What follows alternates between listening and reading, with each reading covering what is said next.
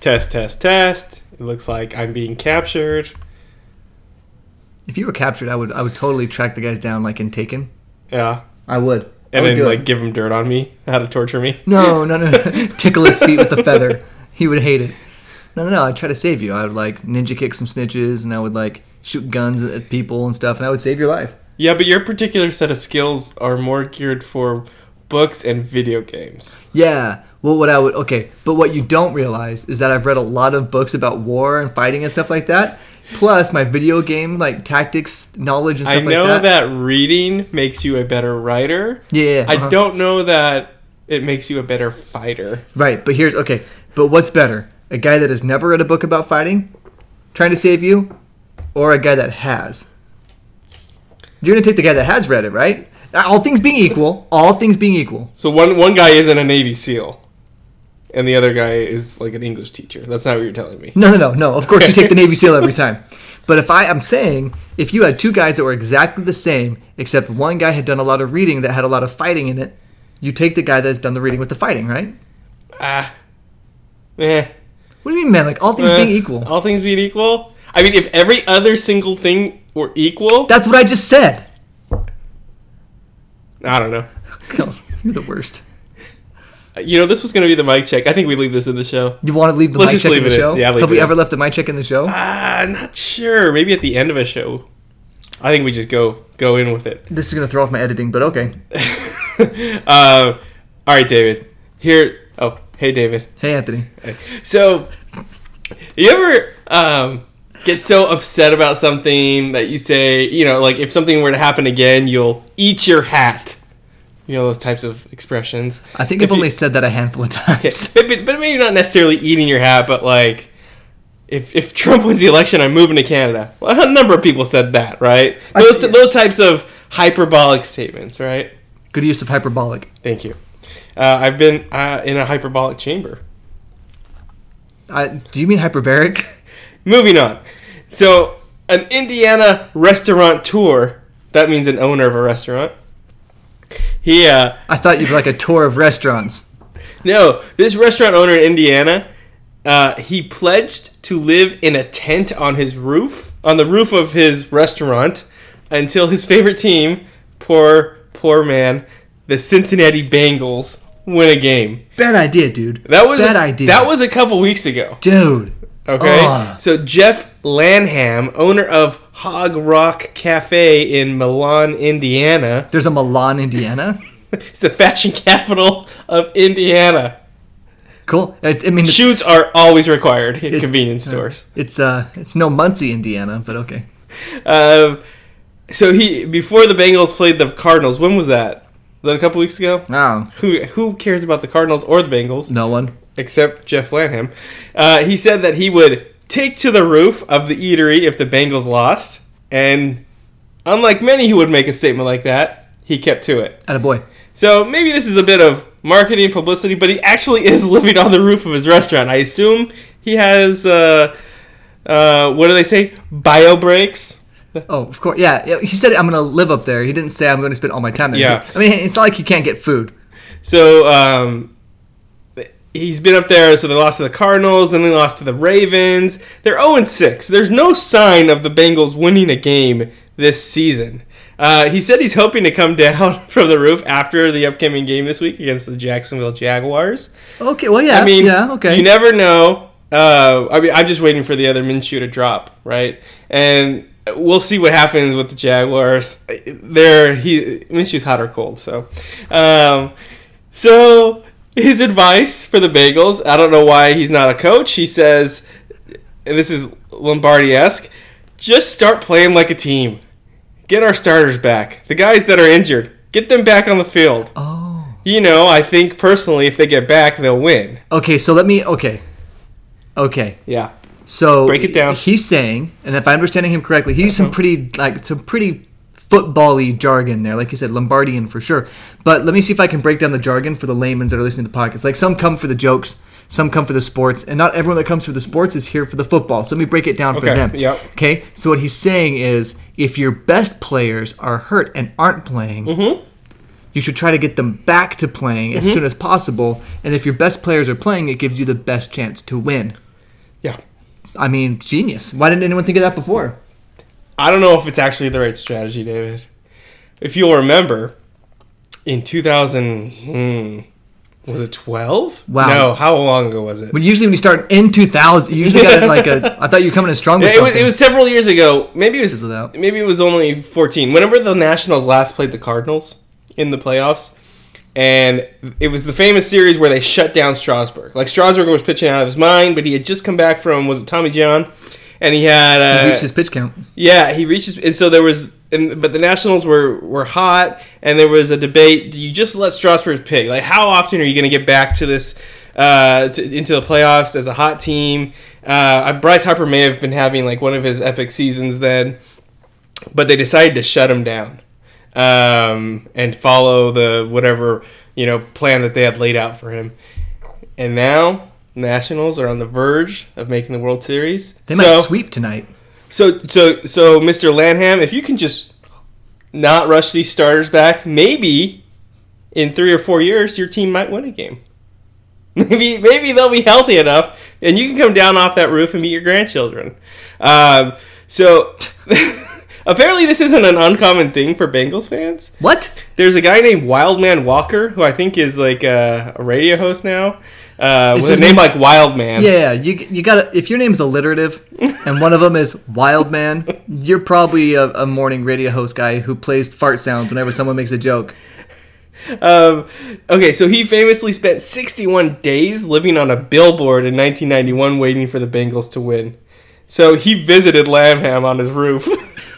And he brought him a signed photo because, well, if you're Wildman Walker, you walk around with signed photos, obviously. Sure.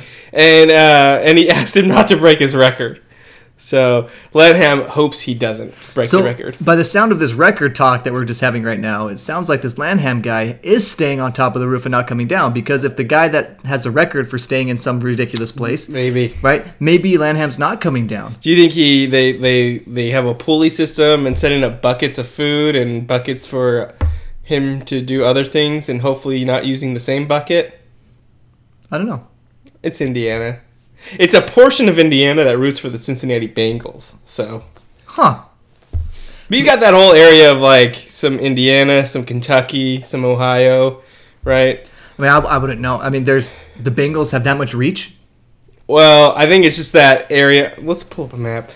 All I know is like my boss, he's from Kentucky, but Cincinnati was across the river. Okay. Right. So maybe there's a portion of Indiana right there as well. Gotcha. That makes sense. You're not going to type it in. You're just going to eyeball it. I'm eyeballing it. That's a baller move. There is Geography 101. There is a triangle. There's an area that's just like Ohio. Where you could stand in Ohio and Kentucky with your 2 feet and put your hand in Ohio. So maybe that's where it is. Western Ohio. Is that where Cincinnati is? The world may never know. Yeah, it's just a mystery that will never be solved. So Mr. Lanham, Godspeed. Hopefully get off the roof before it gets too cold. Oh, I didn't think about that. I think it's mid-October in Cincinnati. Good luck, dude. Wonder what kind of tent he has. We should get a tent sponsor. I couldn't tell you the name. Coleman. They make tents. 30 below. Is that a tent people? I don't know if that is the tent people or not. That's a measurement of heat. It is. Well, cold. No, the cold doesn't exist. It's just absence of heat? Yes. Same as darkness. Darkness does not exist. There's only an absence of light. Okay, I feel like we need to end this. Why? Just when it started getting good? Whatever, dude. Welcome to Subjectively Correct Sports with David Henderson and Anthony Montague. I crushed that. Anthony, there are a few things... Hey, David. Hey, there are a few things better on a Monday morning or a Tuesday morning. It feels like a Monday for me because I didn't have school yesterday. Just hung out at home. Oh, yeah. It was Indigenous nice. Peoples Day. It was. And also Canadian Thanksgiving. Also, Christopher Columbus's birthday. Yeah. Actually, I don't know if it was his birthday. I don't know. Was it the day he set sail on the ocean? You going for blue? Yes. That one? Because in 1942? 1942. 1492. Oh. I don't know. Anyway, there's almost no better feeling than walking into a school in Arlington, Texas, after the Dallas Cowboys have lost a home game to a terrible team What a as a hater. 49ers fan. Oh, What so a in my hater. classroom, so great. So in my classroom, one of my first acts today as an educator, educating children, well, young adults, mostly children, some young adults, is I hope they're listening. You know who you are. Those of you that I called children just now, you know exactly who you are. You know, okay? So that's not a me problem, that's a you problem. Hope they're not. You can fix this, okay?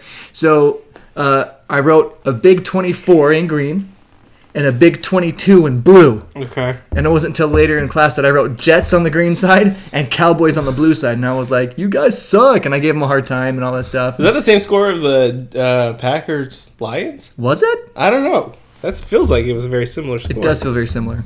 That was a crazy game, too. But anyway, the Cowboys, like I said earlier in the year, I'm going to pat myself on the back so hard I Okay. might throw my shoulder out or something. So I need to start keeping track of these. You do, because I can just come in and say, oh, I predicted this. But I really, really that's did, good right? too. So what I said was that the Cowboys hadn't played anybody good. They beat the Giants, poop.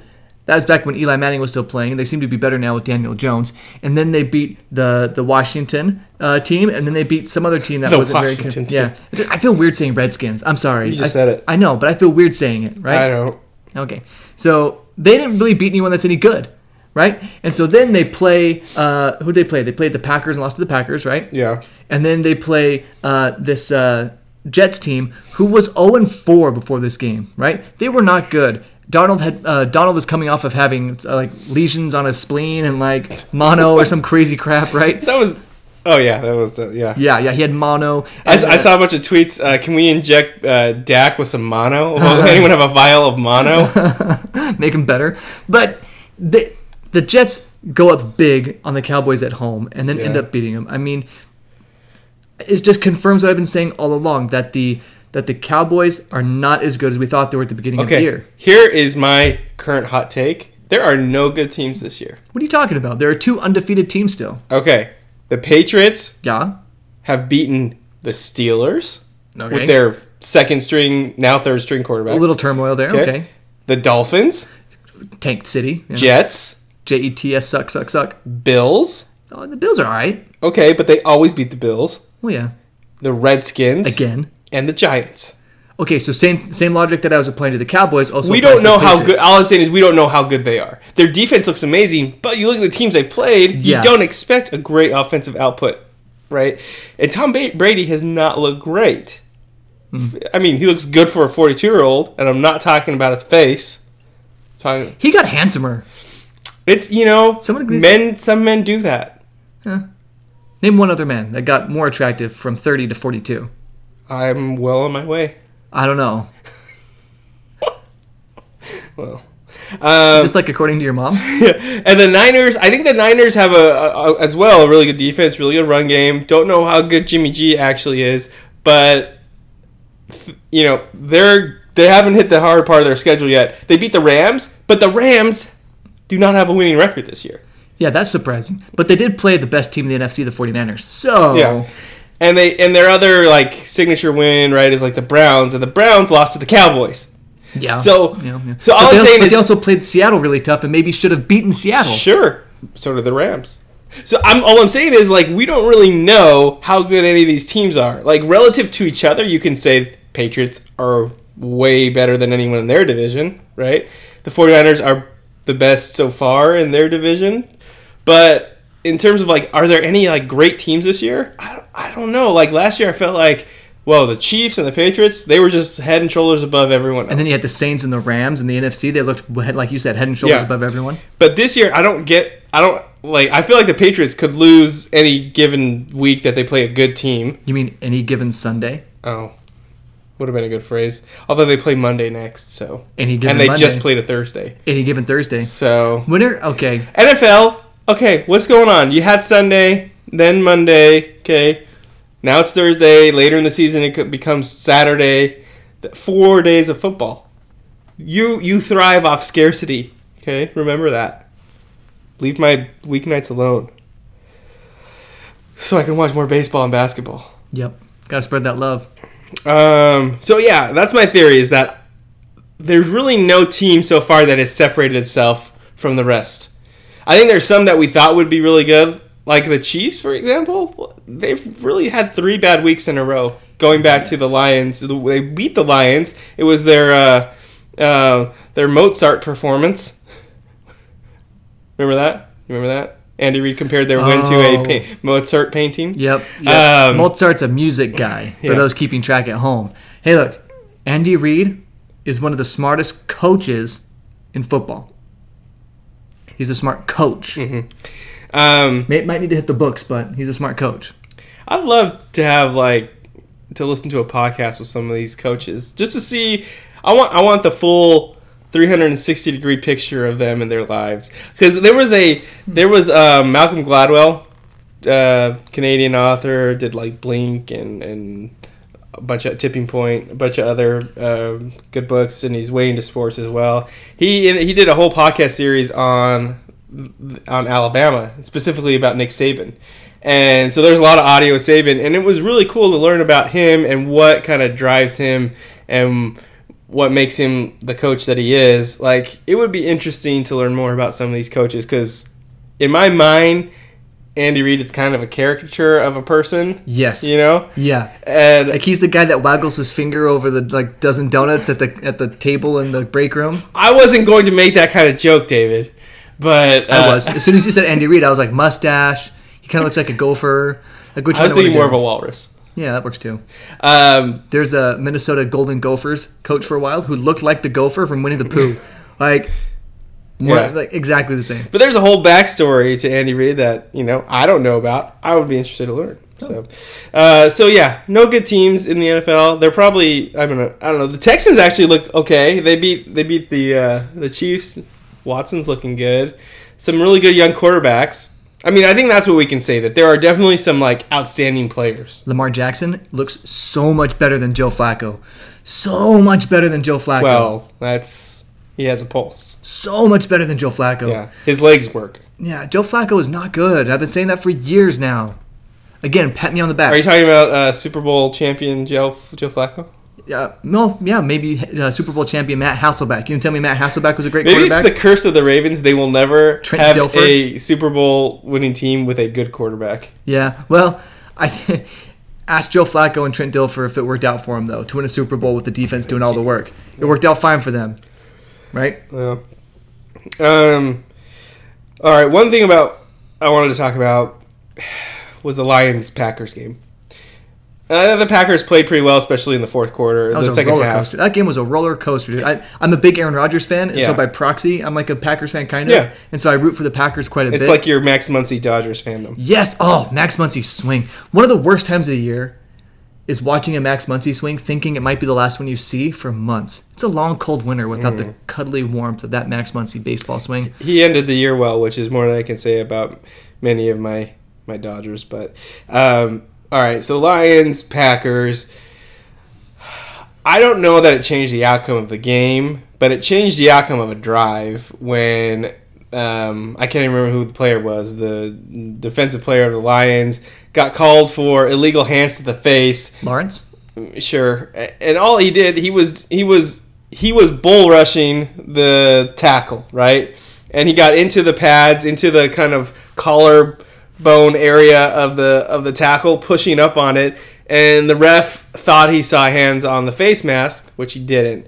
That was an automatic first down for the Patriots, when the Patriots looked like maybe they were going to end their drive. It seems to happen a lot. Well, okay, here's the thing. It stands out when it happens at the end of a game, on a game-deciding drive, right? Yeah. But it happened twice to the Lions. In the same drive. Phantom penalties, right? In the same drive. And I'm okay with missed penalties. I'm not okay with phantom penalties. Because if you fail to throw your flag because you missed something, okay, whatever. But you have to actually see something that was not, right, to throw a flag for a phantom penalty, and that just boggles my mind.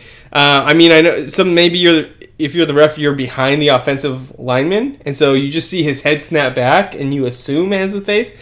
But in that situation, I don't think you can assume a call like that. Right, especially when that action happens quite a bit in football. And to see it once and have the player say, no, I had a shoulder pad. Like you said, keep the flag in the pocket unless you know for sure, especially on a call like that. I think they do that with pass interference. Mm-hmm. I think they should do that with all the other calls too. And the whole, like, coach's challenge, and then you've got, now you can challenge calls, right? Interference specifically. Like, there's obviously a movement towards we want the game to be called as accurately as possible. Like, they have to fix this because it's, again, there's a million calls that go uncalled. You can call holding on any play. You can probably call pass interference on any play. But they have to find a way to fix it because it really ruins the fan experience when we know what happened, right? And the refs can't get the call right on the field. And they can look up at the Jumbotron and see, oh, I missed that call, but I can't do anything about it. Right. And it's not like it's slowing down the game, right? It's not like because maybe there's a timeout or there's 40 seconds in between a play. Like, that's enough time to quickly look at a replay and green light, yes, good call, red light, bad call, right? I mean, there are ways to figure this out. I heard a suggestion today. Maybe you limit, just like how you limit coaches' challenges so they use them judiciously, maybe you limit each referee's number of flags they can throw, right? So depending on which, if you're the line judge or wherever you are in the field, maybe you have a certain number of flags. You get 3 flags, you get 5 flags, whatever it is, and you use them judiciously. I have a great idea. Yeah. So you know how you throw the flag and you put it back in your pocket? Yes. First, gross, dude. It's a sweaty handkerchief that you're throwing on some dirt and you're picking it back up. Okay. Disgusting. Never thought of that. Okay. Right? Super gross. It's probably yellow for a reason. What if you think they're blowing their nose with it? I would. Yeah. If I was a player, I would. Gross. I'd wipe my sweat with it and be like, here's your flag, jerk. So here's what we do. So mean. So if we have a certain number of flags, instead of them throwing flags and picking up the dirty hanky and putting it back in their pocket, you have them grab something that they throw in the air that then ignites. Like a sparkler or something. Okay. And then it just stays in the air and stays like lit for about 5 seconds so that they know that there was a flag there, right? Would that be cool? It'd be like Harry Potter. I'm sorry, but wait, I'm sorry. How does this improve reffing? Because it adds fireworks. Okay. All right. Okay, I got that. Okay. It would just be cool. Yes. Because if you have a limited number of flags, which I disagree with wholeheartedly, by the way, because if I'm a player, I'm purposely causing penalties on the defensive side of the ball for that referee. Yeah. And then on the offensive side, I'm like, okay, I can do whatever I want on this side of the field now, and he can't do anything about it. Right? So I don't think that'll work without a bunch of stipulations and a bunch of it's caveats and stuff. Yes. Like a certain penalty. It would need to be, more complex than what I laid out. Yeah, it would be It would be messy. But I mean, it's messy now, right? And we're missing calls. Yeah. I think the most egregious one was in the Bills-Seahawks game where Jarvis Landry ran into a guy, which is called a block, and he was called for an illegal blindside block. And I was like, dude, they were both looking at each other. Yeah. They were like square up on each other. Yeah. And it wasn't even that violent of a hit. Well, there was one a couple weeks ago when the Steelers lost to the Ravens. The Ravens were down 3 in the fourth quarter. On their final drive, they were still in their own territory. I think it was a third down. If not, it was... Anyways, they weren't looking great. The Steelers were playing good defense, and there was a pass or a roughing the passer call. The lineman, as Lamar Jackson was throwing it, okay, so he it wasn't like bang bang. It was like I hit you while you still have the ball, right? There was no question that the hit was time fine. Hit him in the waist, and then as he's falling down, his arms kind of lock around the ankles, and so they said that he hit him low, but like. No, the replay did not show that, and watching it live, I didn't see it. I was confused why he would have been flagged.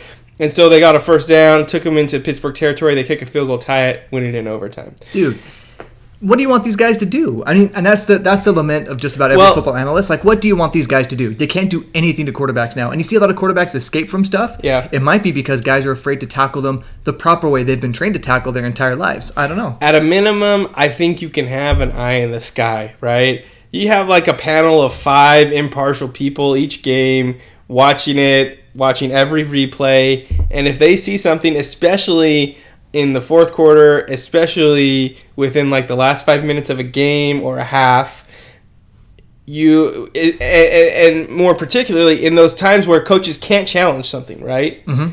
You need the refs to be able to look to someone else for very difficult calls because it happens so fast. Like, I'm not envious of their position. Right, terrible job. It's a really thankless job. They're not even full-time employees. I was just going to say that. They're part-time guys. And, I mean, it seems like an easy fix with the amount of cameras we have on a game.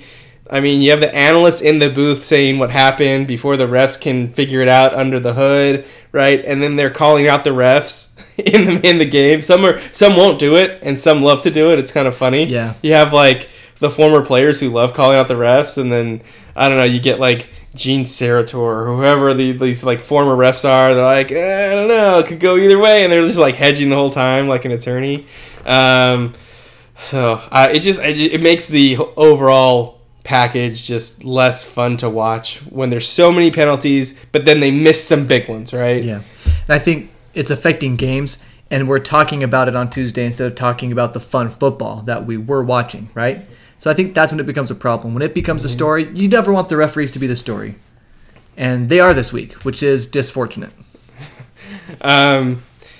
Yeah, speaking of things you don't want to be the story, so our NBA and China, I felt like it was kind of dying down, which is what I had said last week, right? That this is eventually just going to die down. We're all going to forget about it, for better or for worse. China and the NBA will strike a deal. There's too much money being left on the table to not play basketball in China. And then, but the players who were over there are now home. The Lakers played the Warriors last night, I think at the Staples Center in a preseason game. JaVale McGee made a 3. JaVale McGee, new sharpshooter for the Lakers. Sign of the second coming. And LeBron was asked about the whole deal in China, right? And he talked for a little bit, and I'll just read part of the quote. He says, "Obviously, it's a tough situation we're all in right now. Us as an association, us as athletes, owners, GMs, so on and so forth. I think when an issue comes up, if you feel passionate about it or you feel like there's something you want to talk about, then so be it. I also don't think that every issue should be everybody's problem as well. When things come up, there's multiple things that we haven't talked about that happen in our own country that we don't bring up. There's issues all over the world. The best we can do is if you feel passionate about it, talk about it. If you're not, if you don't have a lot of knowledge about it or you don't quite understand it, I don't think you should talk about it because it puts you in a tough position." He also would talk about Daryl Morey's tweet saying he thought the tweet could wait a week, right? Like, why send it right before the players are going to China, right? Right when the NBA's focusing, it's part of their schedule is China focused at that time. Yeah. So Daryl Morey, he questioned the timing of his tweet and alluded to Daryl Morey maybe being uneducated on the topic, which is a crazy thing for a player to say about a GM. Like, maybe he's right. I have no idea how much Daryl Morey knows about the situation. But just the fact that you have players against GMs, players against the leadership and ownership in the NBA. The players in China, the Nets and Lakers players, before one of their games, had a closed-door meeting with Adam Silver, the NBA commissioner. He was in Japan, right? Yes. Then he hopped a boat and then went over to China, right? Yeah. And I think he used his vampire wings to fly over at night. You think Adam Silver looks like a vampire? Yeah, okay, yes. yeah. I took off his glasses in like my head. The original vampire. The vampire? Yeah. Who are you? I am Nosferatu. the vampire. Oh, is that the... I don't know. Oh. I know Cthulhu. I know that. Like, he's supposed to be some ancient monster or something. So they had a closed-door meeting, and I'll read to you from an ESPN story. They said, during the meeting with the players, sources said Silver was directly asked whether anything would happen to Morey. Whoa. Daryl Morey, the GM of the Houston Rockets, who sent the tweet. As several players said, they believed that if a player had cost the NBA millions of dollars because of a tweet, there would be repercussion. Which is interesting, right? Like, potentially, we talked about China's a $4 billion market.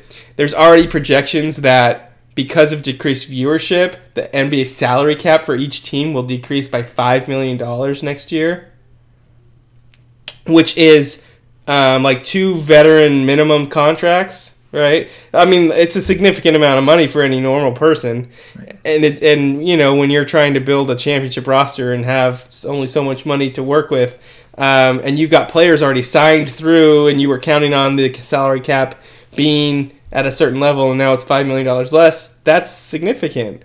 And so, yeah, their concern is that, hey, if any of us did it, the league would take action against us. Whether or not the league actually could, I don't know. I don't know what the NBA's bylaws say about that. I doubt, actually, that there would be any formal discipline, right? But you could get some informal repercussions a la Colin Kaepernick, right? Where if someone becomes persona non grata and all of a sudden they're, not on an NBA roster anymore, right? My ears perk up every time you say Colin Kaepernick.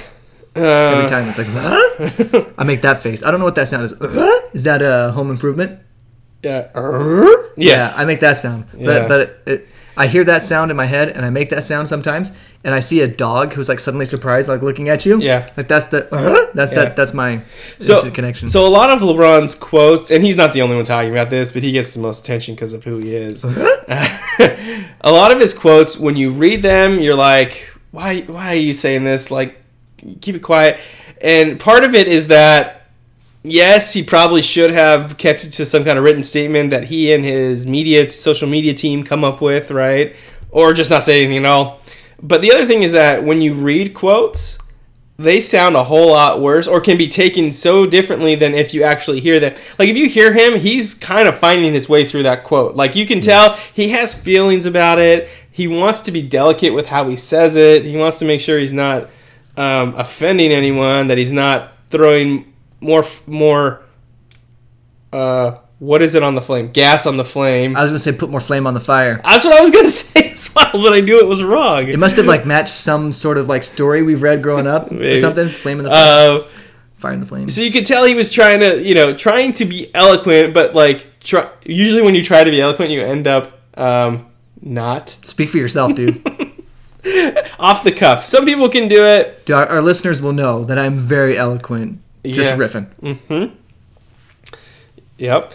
And so I think it's a disservice to anyone who's being quoted in a story. If there's audio available, like, try not to make a judgment on what they say based solely off what you read, because you put into it your own bias and you read it how you might think they said it, when in reality maybe there's a totally different tone, and it comes away with an entirely different. You come away with an entirely different understanding when you actually watch or listen to it. So that's my 2 cents, David, on quotes and the NBA in China, part 2. Part 2.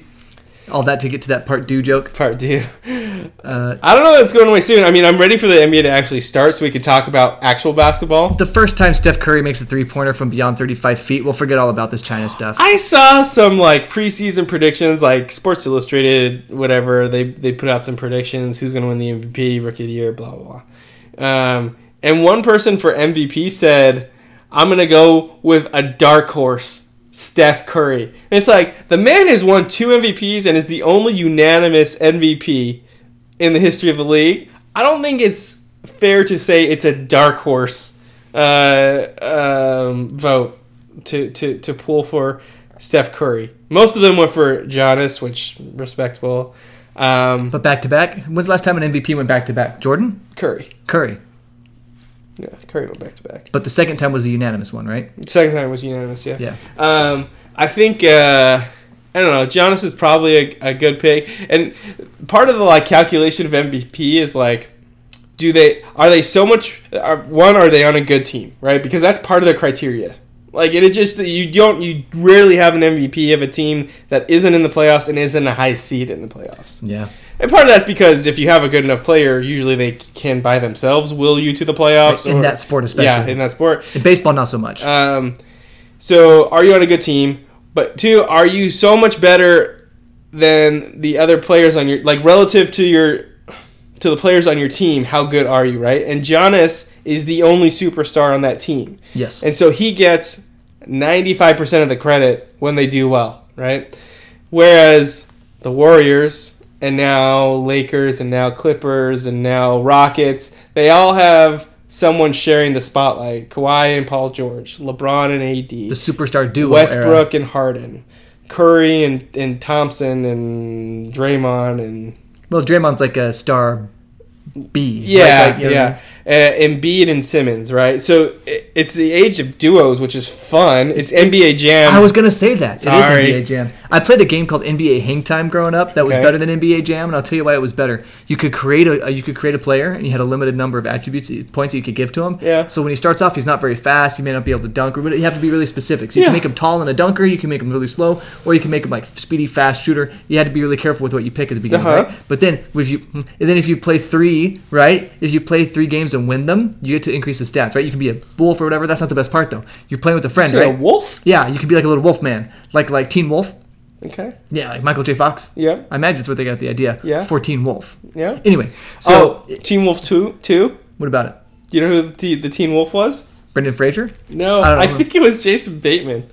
Really? I think. I'm gonna Google that while you keep talking. Okay, so that's good because I have a lot more to go. So let's give you plenty of time. So if you're playing with a buddy, you can throw alley-oops to each other. Oh right? no! Yeah, starring Jason Bateman. Nice. Sweet. So if you throw 3 alley-oops to your team in a row, and you get those, oh gross.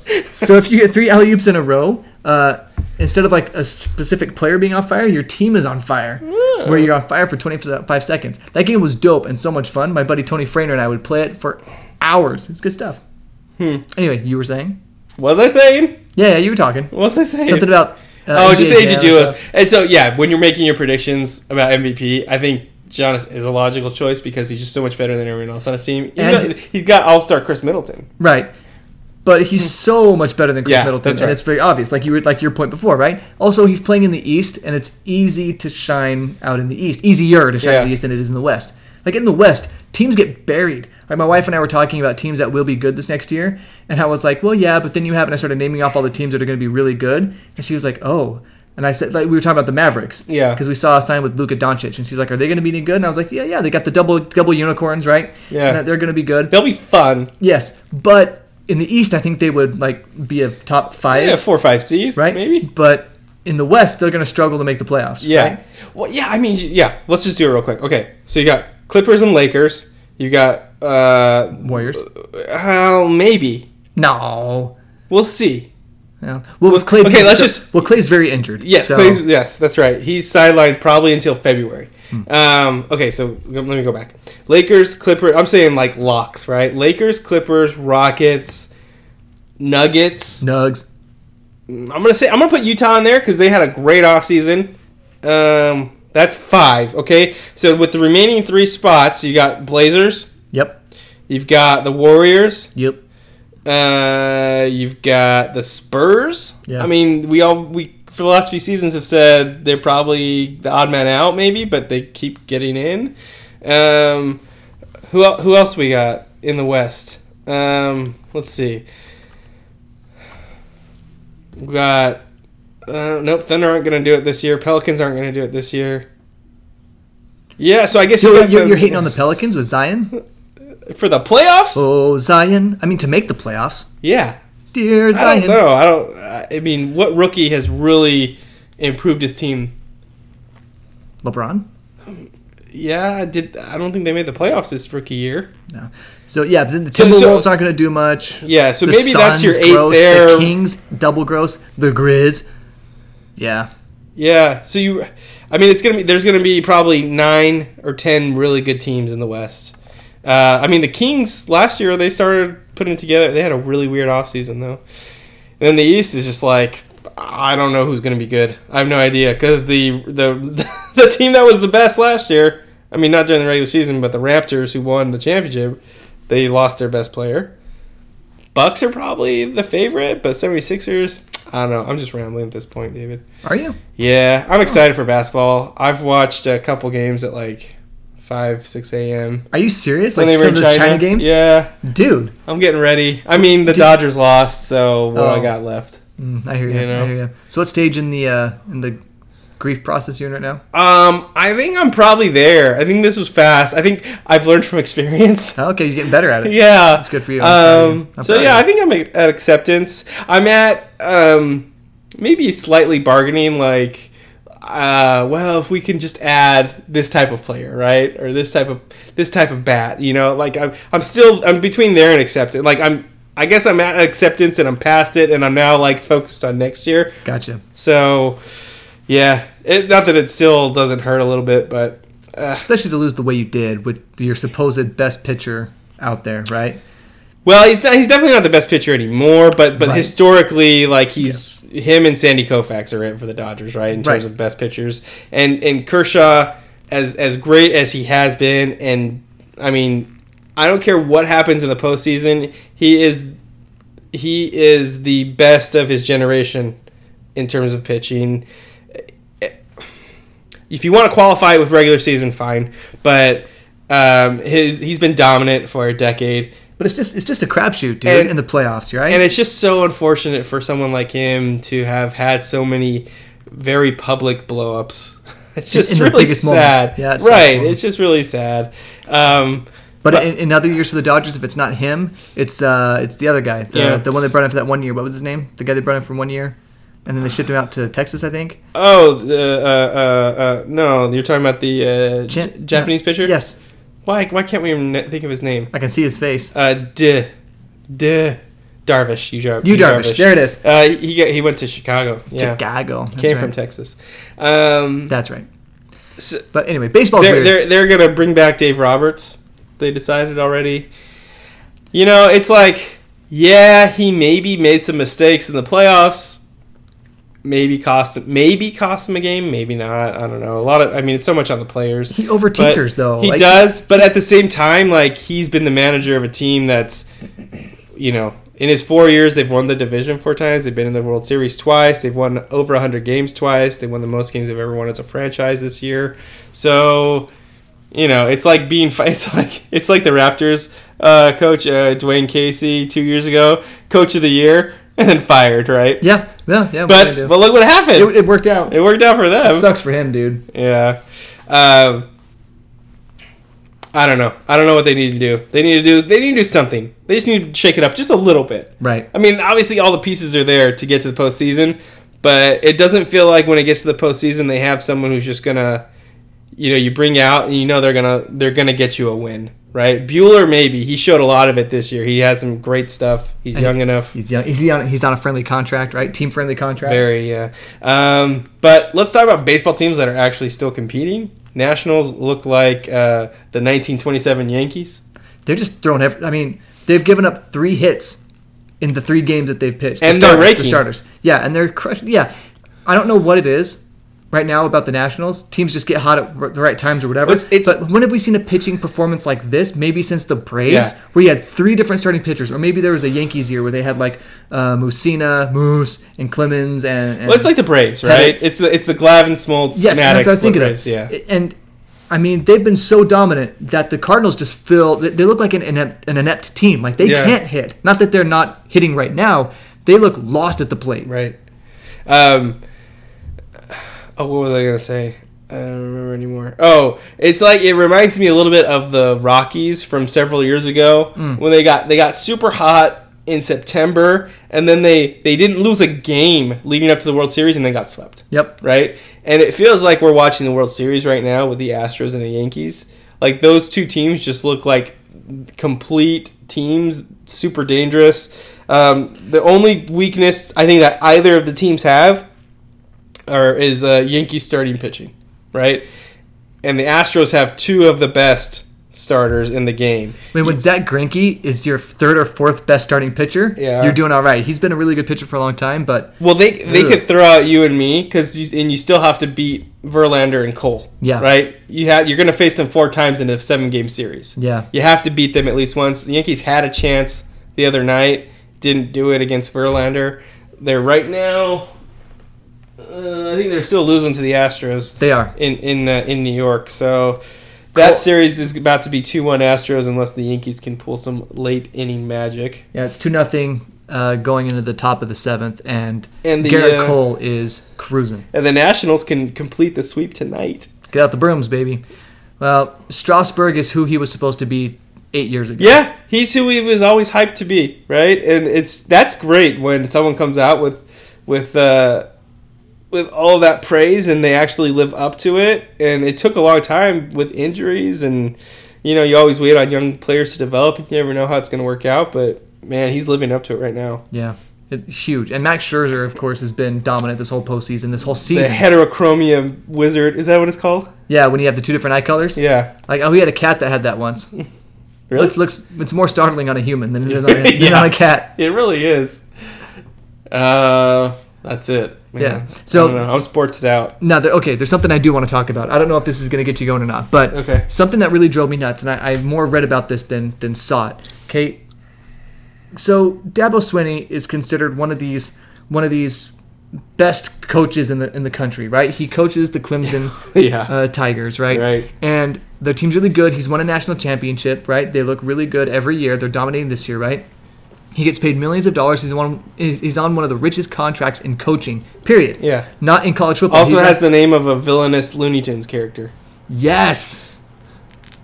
Who took my gold? Dabo Swinney.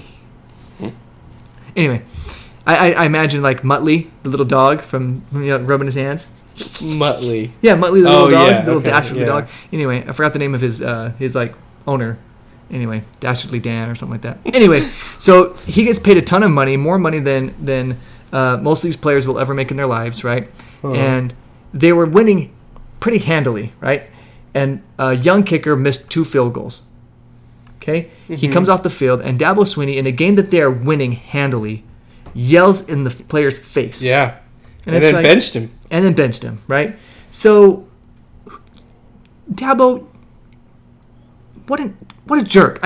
What a bully. That's what that is. That is a bully who is getting after someone who makes a common mistake that everyone makes. Everyone misses field goals. You make bad play calls. You make mistakes in your planning. You make mistakes in your marriage as a father. You make mistakes every day.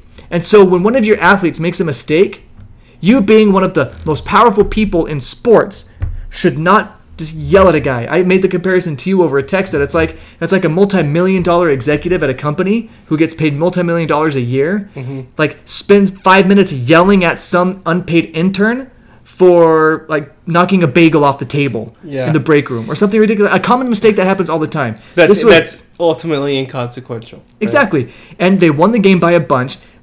What did you do to this player? You, at the very least, ruined his day, maybe his season, maybe his career, because you had to show that you are a tough guy, we're better than this, and I'm going to yell at a child who makes zero money, and I make millions of dollars. Yeah. I think that was a bully move, it was a jerk move, and I think this attitude in sports needs to go away. I don't care how many championships you've won. I don't care how good people think you are. I don't care if you think this kid is embarrassing your program, in air quotes or whatever, as you win by triple digits or whatever was going on there. Get over yourself. Think about the kid for once. Stop thinking about yourself. I might be done. It's a thin line sometimes between coaching and motivating and being a jerk, and then sometimes it's not a thin line. It's a very thick black line that you can see from miles away, and I think Dabo Swinney was probably in the latter in this case. Yes. There's something to be said for tough love and for being a disciplinarian and a hard coach, hard-nosed. And I think that can work for a lot of people. And a lot of people actually like that type of coaching and instruction. But I don't know that anyone responds well to being ridiculed publicly. And that's essentially what Dabo was doing. And but I don't know. Did he address it, or did anyone ask him about it? I'm interested to see if he addresses it. Like because I don't know. Is this a repeated thing like with him? It's not something I've seen before or read before about him, that he's like he's got a reputation for going after players like this. Well, that's the thing. It's the Greg Popovich thing, right? If Greg Popovich is a crotchety curmudgeon to a sideline reporter, it's just Pop being Pop, and we like him because he's won championships and he's one of the best ever and stuff, right? So Dabo Swinney gets that same treatment where he yells at a player, or he does something that's curmudgeonly, and we just know he's a tough-nosed, old-school football guy, and we give him a pass on that. So even if it does happen, we're not going to hear about it very much. This was well beyond tough love and stuff like that. And the criteria for bullying, like if it, and we get trainings about this at schools all the time, like what is bullying? Bullying, there needs to be a difference in power, right? There needs to be a power structure discrepancy, right? And this is one of the biggest power structure discrepancies you can possibly have in the world, where you have a guy making millions of dollars and is in charge of an entire football program, yelling at a kicker who just went out to kick a ball. He is one of the least active members of your team. He's out there just 4 or 5 times a game, and you're going to yell at him and treat him like that? No, he just made a mistake on the field. He wasn't late for a practice. He wasn't committing some crime. He wasn't doing some bonehead mistake. He was just not executing his craft, which is something you do, Dabo Swinney, every single week, even when you're losing. He would not accept that treatment from anybody in the world, but he's more than willing to give it out to a kid who's just doing his best and didn't quite perform perfectly. Get over yourself, Dabo Swinney. You're no better than that kid is. But for some reason, you give a guy a couple $1 million and he wins a national championship, and he thinks he's better than these boys that he's trying to, quote, coach. That's not coaching. That's bullying, and I'm sick of seeing that type of behavior from supposed adults. Get over yourself, Dabo. You imagine Dabo's reaction if the kicker would have double doinked? Oh, man. If he got the Bears kicker from last year? Yeah. Oh, man. All right, well, that seems like a very passionate way to end the podcast, David. I'm all worked up now. Yeah. I'm all fired up. Well, let's go watch the end of this Yankees game. Watch some late inning magic. The Yankees are not doing anything in the top of 7th. Your new TV is so big, it hurts my neck to watch it. The problem with the really big TV is stop right now. You just stop right now. Oh, hit and run. That's all. Hit and run's fun. Don't give me this big TV problem stuff, okay? Yeah, okay. You know the problem with having all this great stuff? I developed some neck pain from having to turn from side to side. That's a problem I wouldn't mind having. It's better than having bad eyesight from squinting at your TV the whole time. Hey man, when you start seeing the big bucks roll in from podcasting like I have, you'll get yourself a big TV too. I'm excited for that day. 50 years from now, I'll beat myself a TV as big as yours. The Subjectively Correct Sport with David Henderson and Anthony Montague.